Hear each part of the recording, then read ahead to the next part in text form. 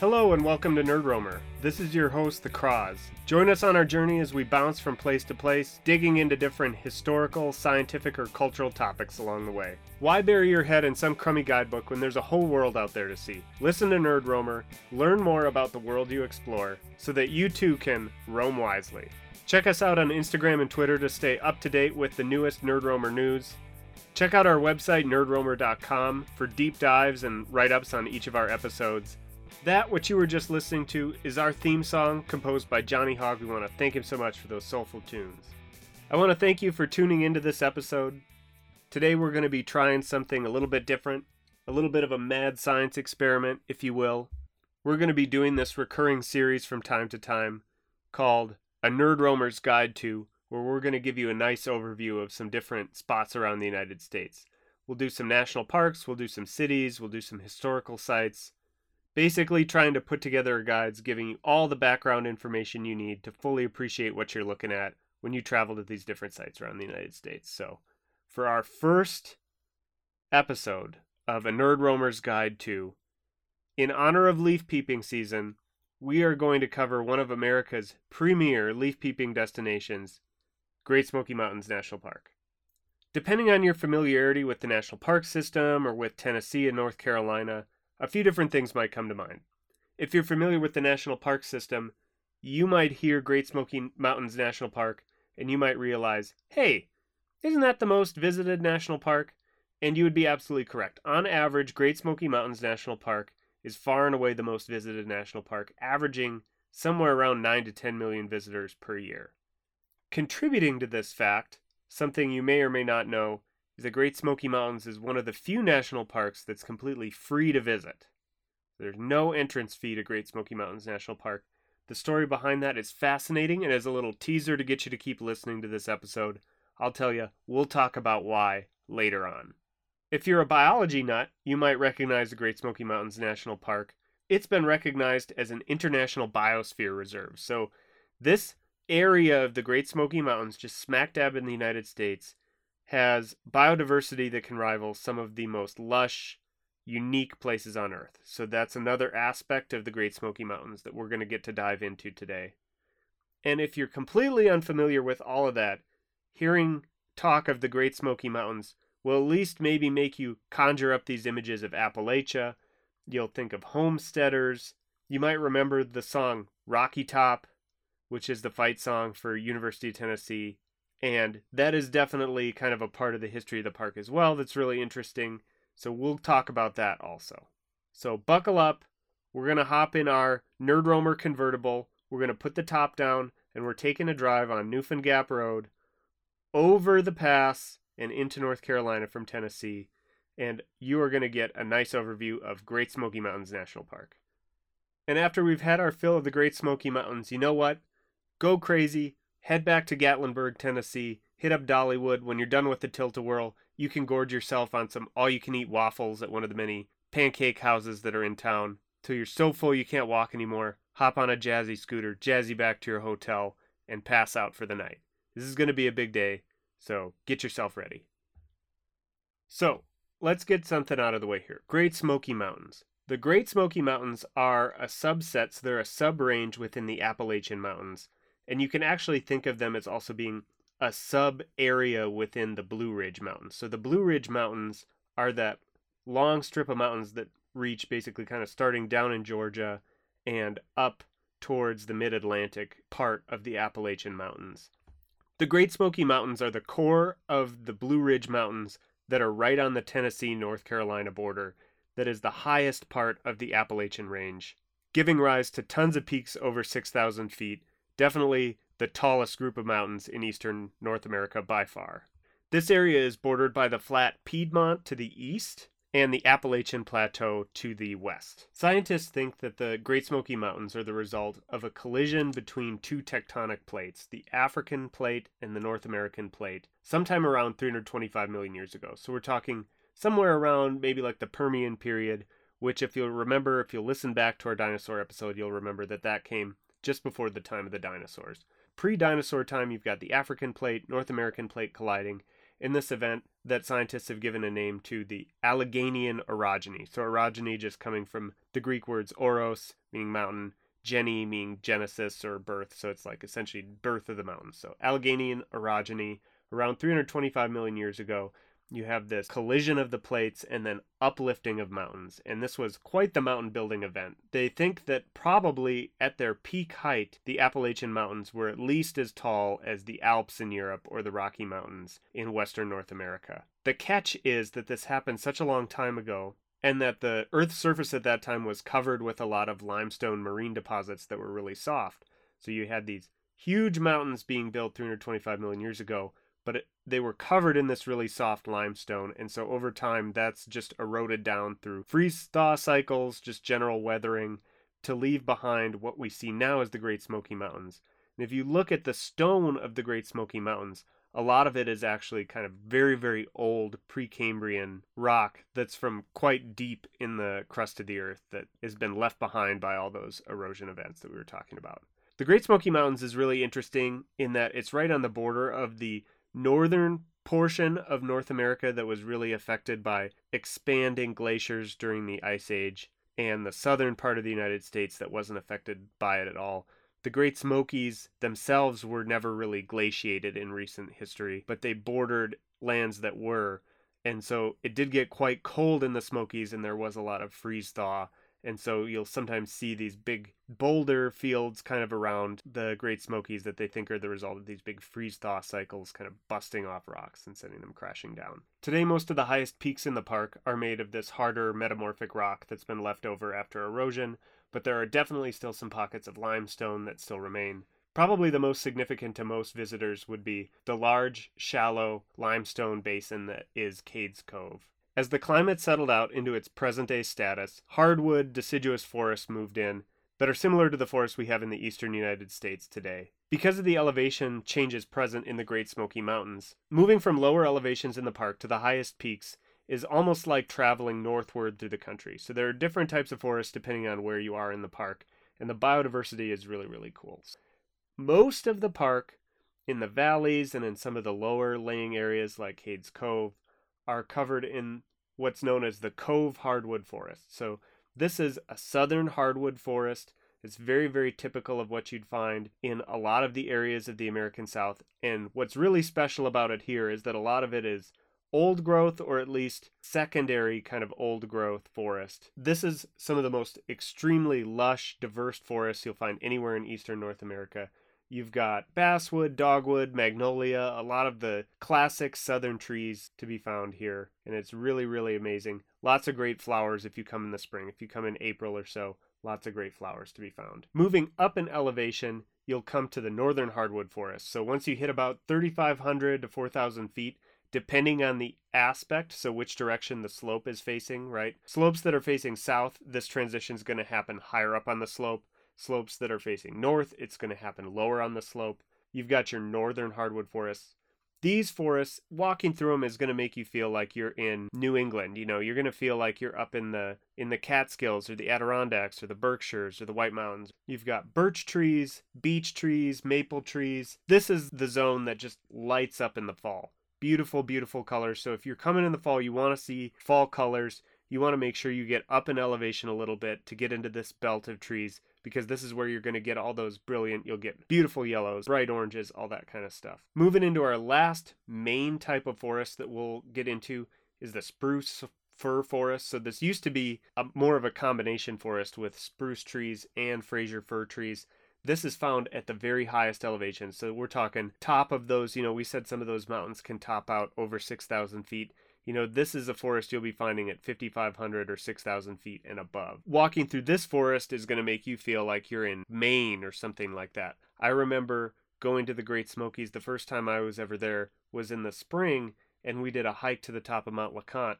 And I was just so blown away by the fact that I was in, Tennessee, and it was spring, and I was slipping on ice at the top of Mount LeConte. I was like, what is going on? It's because of the elevation, you've got spruce forest. You've got to just think, if you're up there, it's like you're in Maine or southern Canada. Because of an insect that was brought to North America accidentally from Europe in the early 20th century, most of the Fraser firs have been completely decimated, so now it's mostly a spruce forest, mostly red spruce, but still pretty neat. If you want to feel immersed in this coniferous forest, you've really got to get to the highest elevations. The easiest way to do that, if you're not going to be doing a big hike like Mount LeConte or something like that, is going to be driving up to Clingman's Dome. From the perspective of thinking about flora and biodiversity, the last unique aspect of Great Smoky Mountains we're going to touch on are the balds. So when I say balds, I mean you're looking at these hills. It's kind of this unique feature of the Smoky Mountains, but you'll look at hills to be covered in trees, but the top of the hill will have no trees whatsoever. They're basically like these big meadows, and some of them can be covered in shrubs. These are called a heath bald. So you'll see shrubs like rhododendrons, laurel, blueberry, huckleberry, etc. will cover these heath balds on the top of some of the mountains. And then other mountains will be covered in grassy balds, so it'll essentially just be like a big grass meadow at the top. The most interesting aspect of the balds at Great Smoky Mountains National Park is that no one knows why they're there. It's unclear if they're a natural or man-made phenomenon. And if they are a man-made phenomenon, nobody is certain of who did it. There have been numerous theories proposed by naturalists that have suggested anything from parasitic wasps to small fires or high winds have kept the balds on the top of the mountains clear. But what we've realized from years of managing the balds in the national park system is that when left to their own devices, it seems like the balds kind of heal over and trees will grow in to fill that space. So it seems like they maybe are some sort of man-made phenomenon. But then it's very interesting because when you look into the legends of the Cherokee, the other native peoples of the area, they discuss the balds in some of their legends, but they don't mention at any point creating them. And there's no records or oral histories of them somehow maintaining the balds, either through burning or grazing or cutting or anything like that.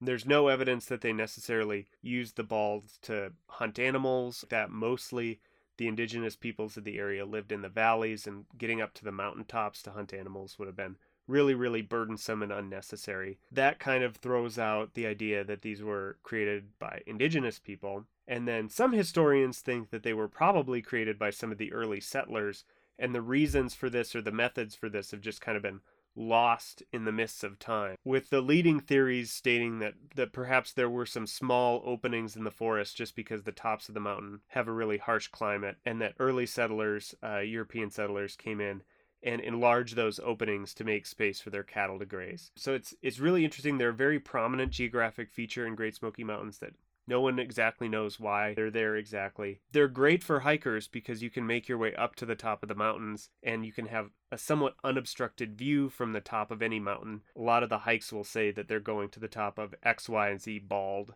So you'll see that when you're looking up hikes in the park. It's just good to make sure a lot of the hikes that go to the more grassy balds, you're going to have an easier time getting a good view than the ones going to a heath bald, because the heath balds, you'll be competing with shrubs and bushes, so that's something to look into. At this point, the National Park Service kind of actively manages these areas to preserve them, so get out there and enjoy them while you still can.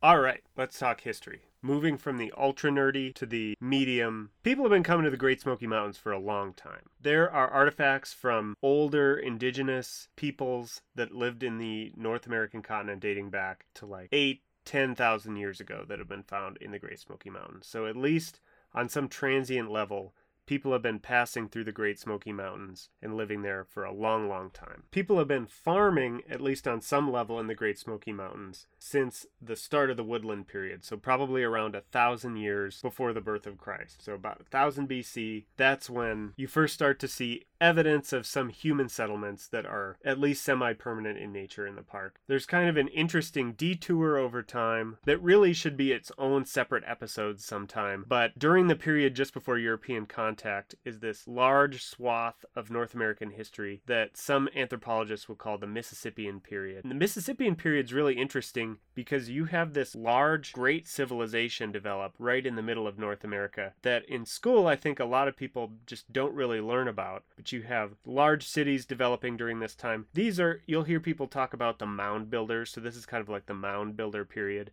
But you can essentially think of this as a little bit of urbanization with really successful agriculture. This culture was really, really predominant in the river valleys of especially central kind of central southern North America. And that drew a lot of people out of these more difficult to inhabit kind of mountain territories and into some of these more lush, fertile plains where they could kind of settle down and do more agriculture. It's not 100% clear, but it seems at some point during all of this, the Proto-Cherokee, or the people that would go on to become the Cherokee, broke off from the Iroquois Nation in northern North America and moved down and participated in this kind of Mississippian city building, mound building, agricultural floodplain revolution. And at some point after the Mississippian period ended, they settled into their traditional Cherokee territory, which stretched from northern Alabama and Georgia up into Tennessee, North Carolina, South Carolina, kind of along that Blue Ridge line and kind of some of the foothills and low-lying areas just on either side of that. They retained the Mississippian tradition of agriculture,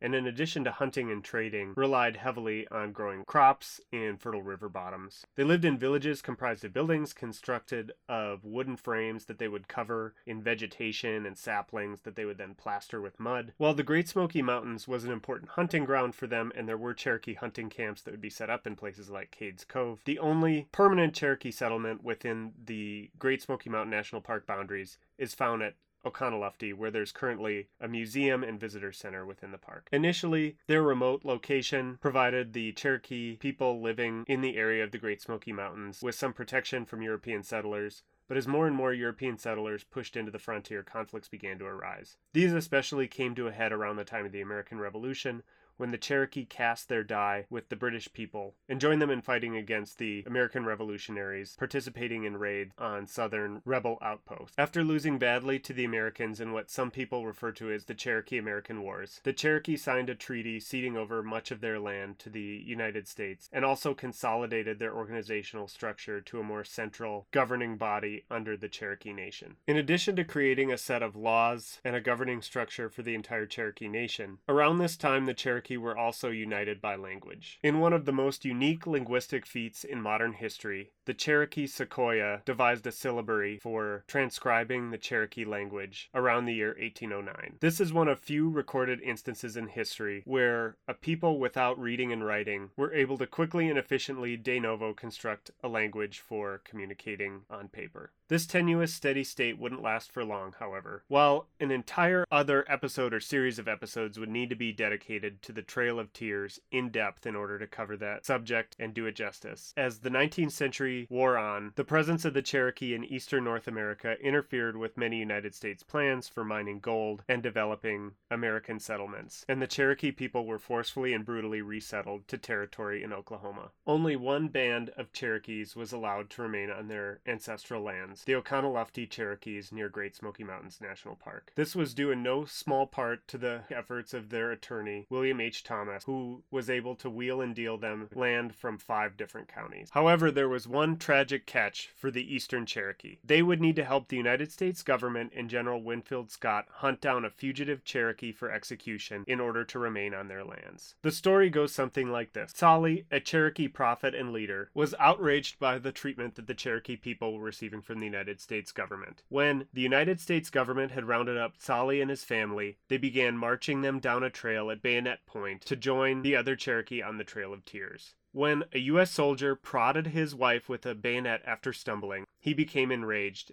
and instructed his wife and the other prisoners present to take the soldiers' guns and run into the hills. What followed was a chaotic struggle that saw guns going off, with an end result being that one of the soldiers was shot and killed. Solly and his band of Cherokee fled into the hills and found a cave underneath Clingman's Dome to hide in. For the rest of the summer, General Winfield Scott scoured the Great Smoky Mountains high and low looking for Solly and his band of Cherokee fugitives. Finally, he reached his wit's end, calling for Will Thomas, the lawyer for the Indians, in order to see if he could strike a deal. Realizing that he could leverage Solly's sense of duty and honor to his people in order to obtain the justice demanded by Washington, he informed Thomas that if Solly would give himself over peacefully, he would grant citizenship and residence in North Carolina to all of the Cherokee fugitives underneath his command. If Solly refused, he told Thomas, he would send his soldiers to hunt down every Cherokee they came upon and kill them on sight. When Thomas located Solly and his fugitives near Clingman's Dome, he presented him with the offer,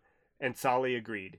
He and the other fugitives would turn themselves in so that the rest of their people could remain on their lands and be free. Upon reaching the army encampment, Solly and 2 of his highest-ranking Cherokee were immediately sentenced to death. They were taken out to a stand of trees and a firing squad was assembled. The commanding officer asked Solly if he had any final words. Solly told him, "If I must be killed, I would like to be shot by my own people."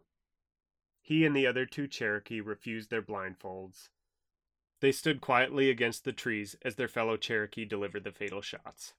The spot where Solly was executed now lays under Lake Fontana, a reservoir of the Little Tennessee River behind Fontana Dam. Today, Solly is commemorated by Solly Boulevard in downtown Cherokee, North Carolina. Today, there are over 10,000 members of the Eastern Band of Cherokee Indians. They reside on an area of land known as the Qualla, which is different from most reservations within the United States in that it was actually purchased by the Cherokee Band itself. While the Cherokee Nation, based in Oklahoma, boasts over 300,000 members and is the largest Native American nation within the United States today, the Eastern Band of Cherokee Indians is the only band of Cherokee Indian permanently located on ancestral Cherokee lands. Just as the early 1800s saw the Cherokee forced off their lands and moved out of the Great Smoky Mountain, it also saw white Americans move in. One of the areas within the park where old structures are most prominent is Cades Cove. A land speculator named William Fighting Billy Tipton sold off lots of land to settlers between the years 1818 and 1821. The first settlers to buy a lot and build a permanent structure in Cades Cove were John and Lucretia Oliver in 1818. Remember the name John Oliver because it'll come up later in this podcast. Over time, the population of Cades Cove swelled to over 200 or 250 people. It was enough to support multiple churches, grist mills, and tradesmen like blacksmiths. Most of the people who lived within the park in the mountains and in the small valleys like Cades Cove lived a very hard life. They relied upon subsistence agriculture on very small farms that were worked without the benefits of modern machinery. Eventually, Cades Cove had grown to a size large enough where a schoolhouse could be built. While the activities of subsistence farming were largely solitary in nature, around harvest time in the fall, neighbors would help each other out with bringing in crops, and it was common for them to do activities like gathering chestnuts to store up for winter as a group. Typical meals included pork in many different sorts of forms, as most families had some sort of smokehouse where they would prepare ham, bacon, or other forms of salted, smoked, roasted pork. Because children were needed to help around the farm during the growing months, usually class was only held during the coldest months of the year when no farming could be done. In the summer, this was supplemented by vegetables from the garden, and in the winter, corn and things made out of cornmeal rounded out. Children would also attend school together, where common lessons included subjects like spelling, arithmetic, reading, and writing. Around the turn of the century, the population of Cades Cove peaked at around 700 or 800 people, but things were about to change drastically.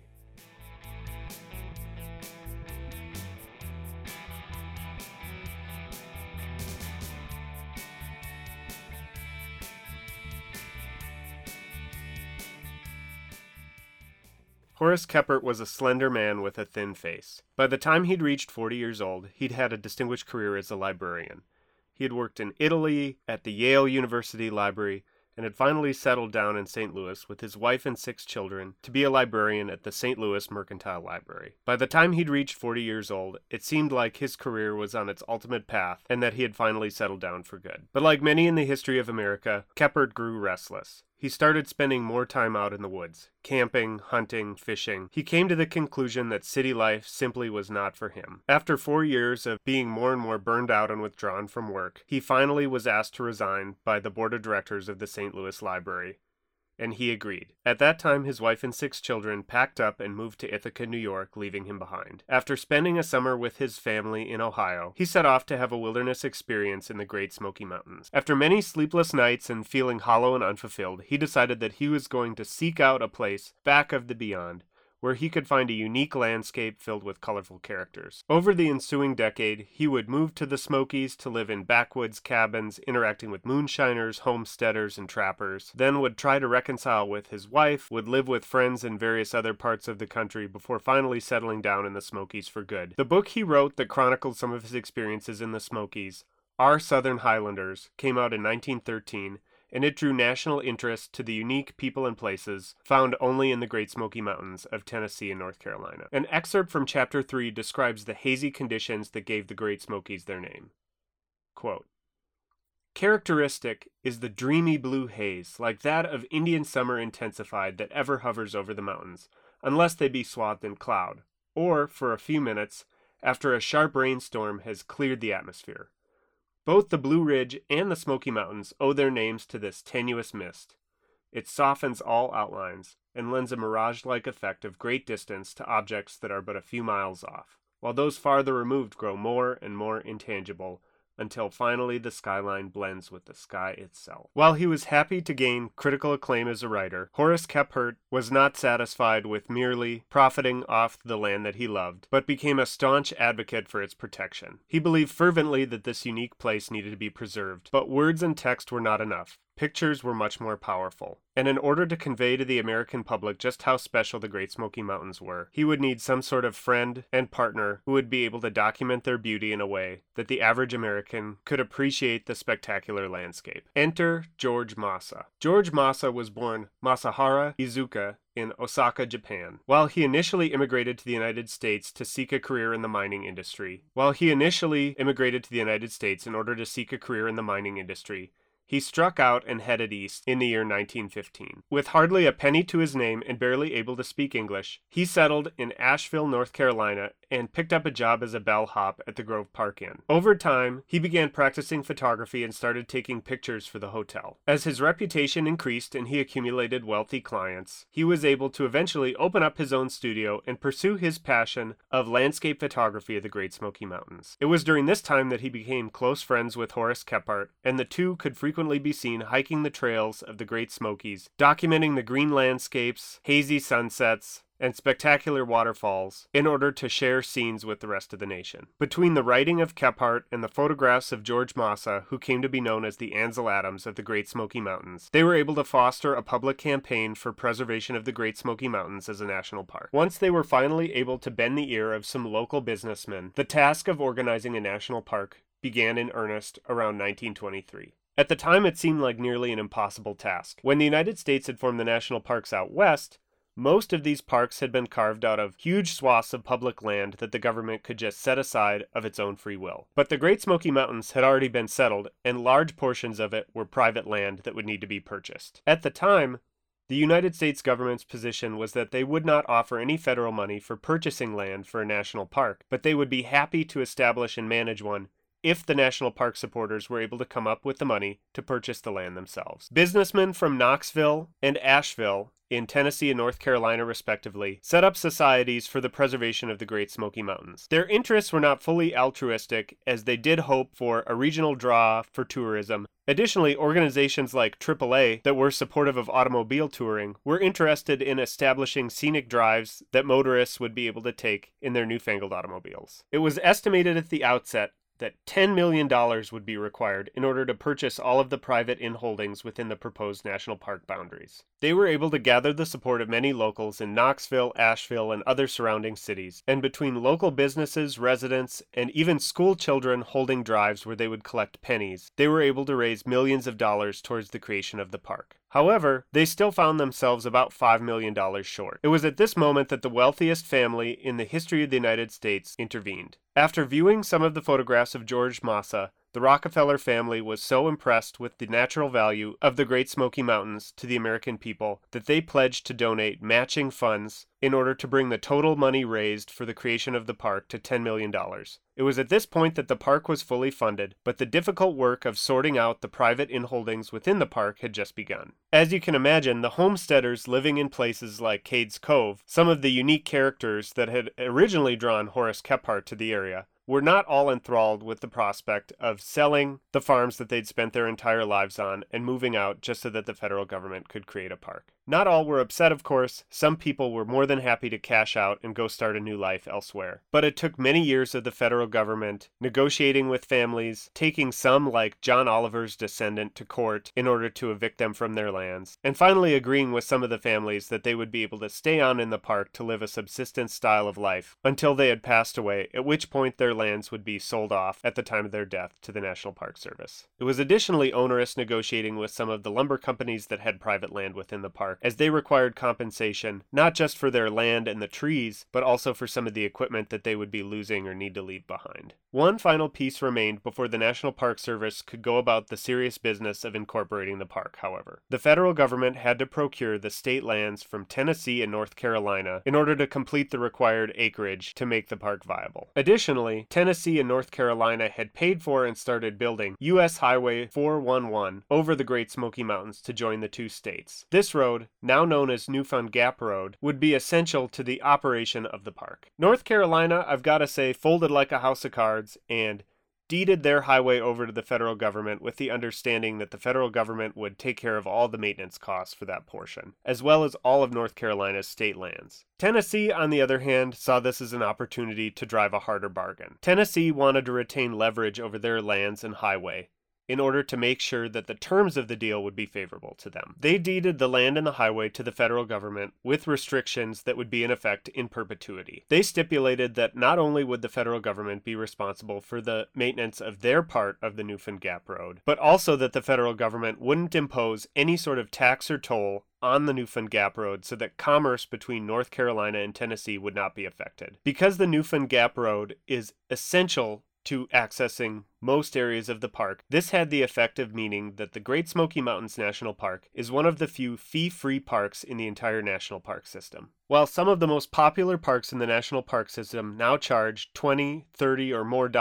for a week's visit, visiting the Great Smoky Mountains is completely 100% free of charge, all thanks to Tennessee and its skepticism of the federal government. Changing this arrangement in the future would require an act of legislature by the state of Tennessee, so I don't see it happening anytime soon. And while I will agree this is so great in principle for anyone wishing to visit the Great Smoky Mountains, it unfortunately means that since federal tax dollars are not quite enough to cover the operating expenditures of the park, the operating costs of Great Smoky Mountains National Park have to be covered by revenues from other parks within the National Park Service. This is all to say, if you love the Great Smoky Mountains and love your visit there, be sure to support the National Park Service either by buying an annual pass or by making a donation to Friends of the Smokies, which is a non-profit organization that donates money to help with education, facilities, and other operational expenditures of the park. You can find their website at friendsofthesmokies.org. If you live in Tennessee or North Carolina, you can even buy a cute little license plate with an adorable little bear on it, and a portion of those proceeds will go to the park that you so love. Finally, after years of negotiating with private owners of land within the proposed national park and an injection of another $1 million of cash related to the Civilian Conservation Corps, in 1934, Franklin Delano Roosevelt and the National Park Service formally dedicated Great Smoky Mountains National Park. While many homesteaders initially chose to live on after the creation of the park, many found the Park Service's rules to be too restrictive.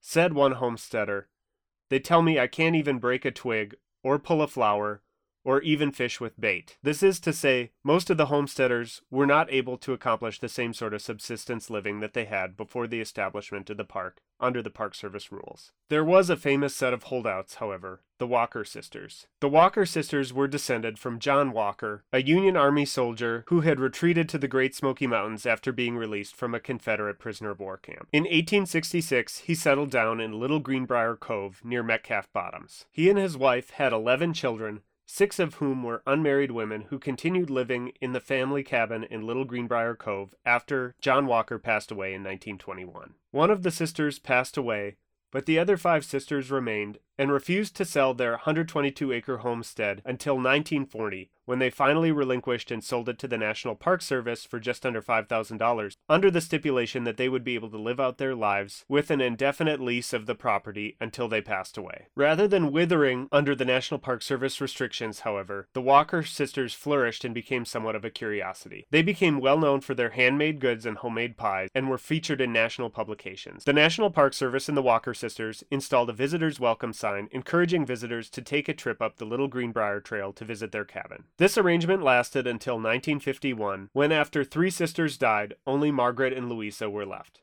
Margaret and Louisa felt that they were too tired to continue on the family business of selling homemade goods and asked the National Park Service to have visitors respect their privacy. The sign was taken down, but the sisters continued to live on for many more years. Eventually, Margaret would pass away in 1962 at the age of 92, and Louisa would pass away in the house on July 13th, 1964, the last resident of Great Smoky Mountains National Park. Their cabin can still be visited by parking at the Metcalf Bottoms and hiking the Little Briar Gap Trail a mile to a mile and a half, where you can see where the sisters tended to their gardens and welcome visitors for decades. Now all that remains are the structures left behind by those who spent time in Great Smoky Mountains National Park before us. The best places to check out historical structures are Cades Cove and the Roaring Fork Motor Nature Trail on the west side and the Cataloochee Valley on the east side. My personal favorite historic structure in the entire park is the Cable Mill in Cades Cove. It makes a great subject for landscape photography, especially in the fall when the leaves are changing. Along with the historical structures we've discussed, the variety of animals and plants in the park is truly astonishing. Visiting the Great Smoky Mountains is almost like going to the rainforest. We've talked about the biodiversity of the forests a little bit already, but I just want to take a moment to highlight some of the really cool animals that you can see on a visit to the Great Smoky Mountains. The Great Smoky Mountains have been called the salamander capital of the world. While that may not be the sexiest catchphrase of all time to anyone other than a herpetologist, the number and variety of salamanders in the park is truly astounding. In fact, according to the National Park Service, on any given day, there are probably more salamanders in the park than any other vertebrate animal, which is absolutely crazy to me that a place would have that many salamanders. There are 5 different families of salamanders that live in the park, and one of the most special classes of salamanders that resides in the park is their very diverse population of lungless salamanders. So lungless salamanders are really fascinating because they don't respirate through lungs the way that a lot of other vertebrates do. They actually do the gas exchange in their blood through tiny blood vessels called capillaries that run underneath their skin. So that membrane of their skin is able to do gas exchange just the way the membranes within the lungs of other vertebrates like humans are able to do gas exchange. The Great Smoky Mountains also has a very cool type of salamander that you may have seen pictures of in your biology books at some point, called a hellbender. So hellbenders are really cool just because they are a very metal salamander. They are the largest salamander in the Great Smoky Mountains, and they can get up to 30 inches long, and they look pretty gnarly if you look at pictures of them. The people of the Smoky Mountains have given super endearing, cute names to all the different animals that live there. So of course they call hellbenders snot otters, which is very evocative, and if you look at the pictures is actually probably a pretty gross but pretty accurate description of what these things look like. If you want to check out some of the salamanders in the park, you can really just look at any of the number of streams or creeks. There's a lot of trails and even roads that kind of parallel some of the streams and creeks in the park, and just walk along near the water on the trail, being careful not to disturb any of the habitat of the animals, and look in the water for the salamanders. You'll see them sometimes on the rocks or logs, or you'll see them maybe clinging to the side of a rock or log. They might be under the water or above the water. Definitely be sure not to touch them. Don't handle them or harass them in any way. One of the other things that the National Park Service likes to try to emphasize, and I've seen this as a trend in social media a lot recently, you'll see people go to these streams and you'll see these cairns and these rock stacks, and people will say, I'm just celebrating how much I love nature. I'm celebrating just this zen, relaxed feeling I have in nature. I'm constructing these little towers out of rocks because I think they're beautiful, and they represent to me my own harmony with nature. And I think that's great that people feel that way, but especially in a place like Great Smoky Mountains National Park, where the salamanders that live in the water, live in and around those rocks, depend on that as habitat, that rock stacking behavior is actually quite destructive to the salamander habitat. It's not good for the salamander populations, it's not good for their breeding. It's definitely against leave no trace policies. It's against that kind of leave no trace ethos, right? Because you're leaving these towers of rocks. It seems reversible, right? Because you can just knock the thing over and it's been undone. But unfortunately, the damage isn't necessarily undone, because as soon as you started moving those rocks around, you may have damaged some of that salamander habitat. And you might say, well, I'm just stacking some rocks. What's the big deal here? And maybe if just one person did it, it wouldn't be a big deal. But when you have a park that sees 60,000 visitors a day, if everybody starts stacking rocks because they see it on Instagram, that's going to have a pretty big effect on the habitat of these animals. So please don't stack the rocks. Definitely take advantage of some of the nice trails they have, though, that go by the streams, and keep your eyes peeled for salamanders. If you're looking for any sort of aquatic life, be that fish, salamanders, whatever, under the water, One investment that I highly recommend is picking up a pair of polarized sunglasses. Polarized sunglasses are going to cut the glare on the water, make it a lot easier to see what's underneath the water. You might think, oh, sunglasses, they're going to make everything darker. It's going to be harder to see what's under the water.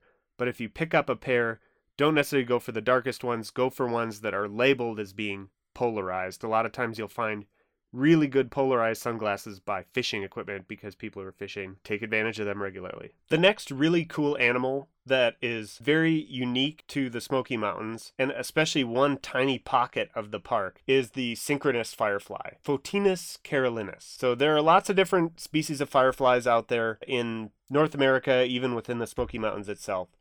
But there's only one species of synchronous firefly in America, and it's this one. And it's principally found at the Elkmont Campground in Great Smoky Mountains National Park. So how specific does that get? Only found really within this one park and mainly found at this one campground. There are some other little pockets of populations that you can sometimes find at elevation in Great Smoky Mountains National Park. And then every once in a while it'll be spotted somewhere else in the Appalachian Mountain Range, but not in reliable large numbers at all. So what am I talking about here? Synchronous firefly. So you've all seen fireflies probably at some point. They're these really neat little insects that use this biological technique called bioluminescence. They have this enzyme luciferase that catalyzes this chemical reaction in their abdomen that creates this glowing light as part of a mating display. And taken individually, fireflies are really, really beautiful. But the cool thing that happens, especially with this species of firefly, is that they will all glow together, or they'll glow in waves. So it's like synchronized. It's almost like a laser light display. And you can go find videos of this on YouTube. I'll try to throw one up on the website. But it is really, really cool to see, and it's super unique. Basically nowhere else in America you can see it reliably. Timing it can be a little bit tricky. You know, you're probably looking at around like the last half of May is going to be the most reliable time to go see the synchronous firefly displays, but it can be kind of tricky to time exactly when you're going to see it. They're usually going to be more spectacular on warmer nights, and you're going to want to remember if you go to just have good etiquette in terms of don't be displaying a lot of artificial light, keep things dark so that people can enjoy the fireflies. And please just sit back and enjoy the show. Don't try to capture them in a bottle or something. Remember, this is a very localized, very specific firefly, and we don't want to disturb this population of fireflies and ruin this for everybody by going out and trying to capture a bunch of these for some sort of insect collection or something like that.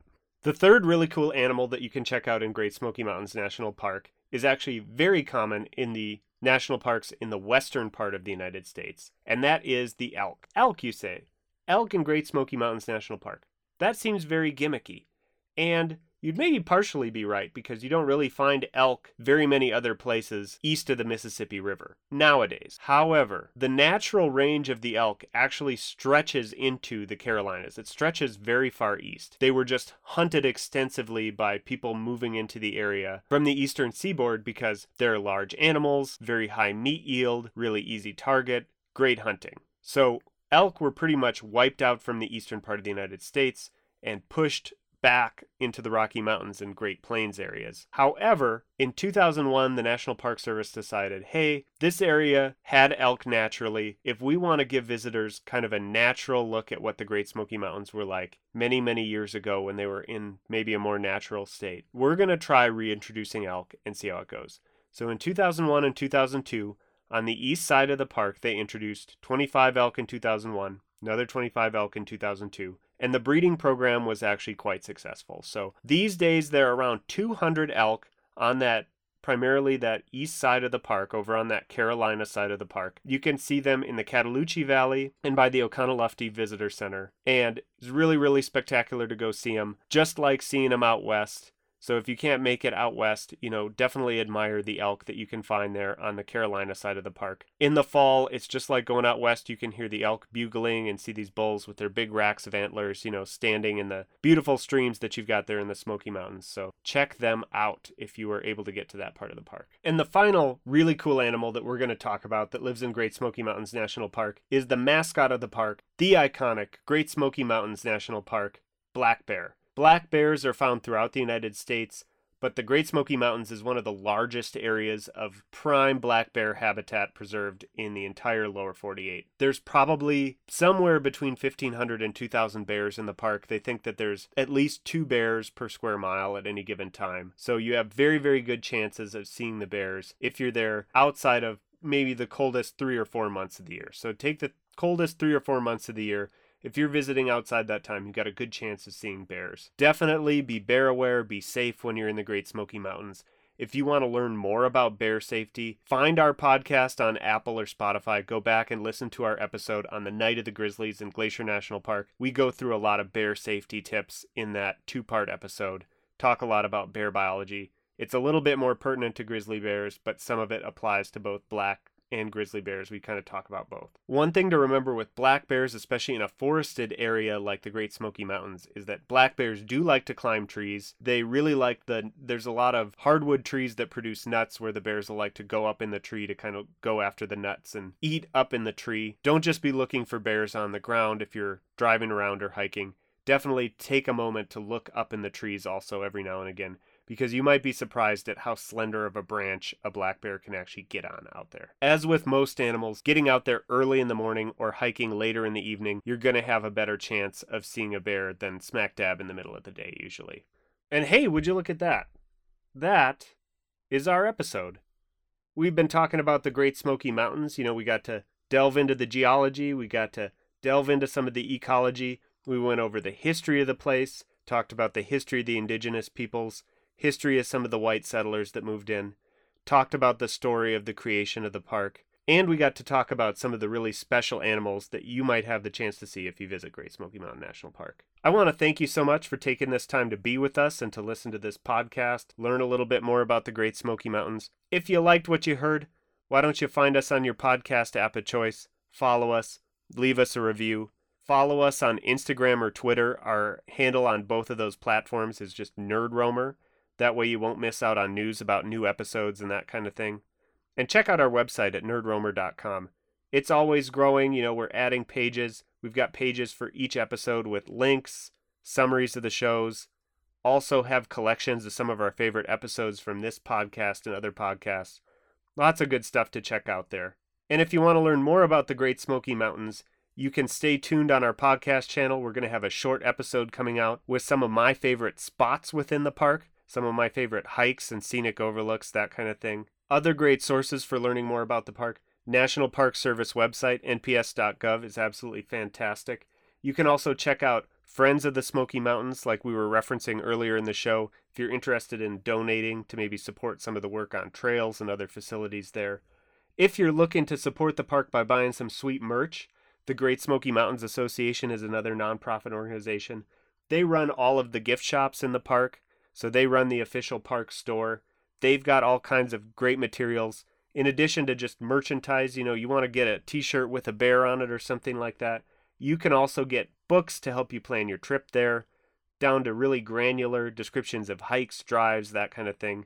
So definitely check out smokiesinformation.org if you're thinking about taking a trip to the park. And with that, I'm going to drop you off right here and hope you have a lovely rest of your day. Remember, keep roaming, nerds.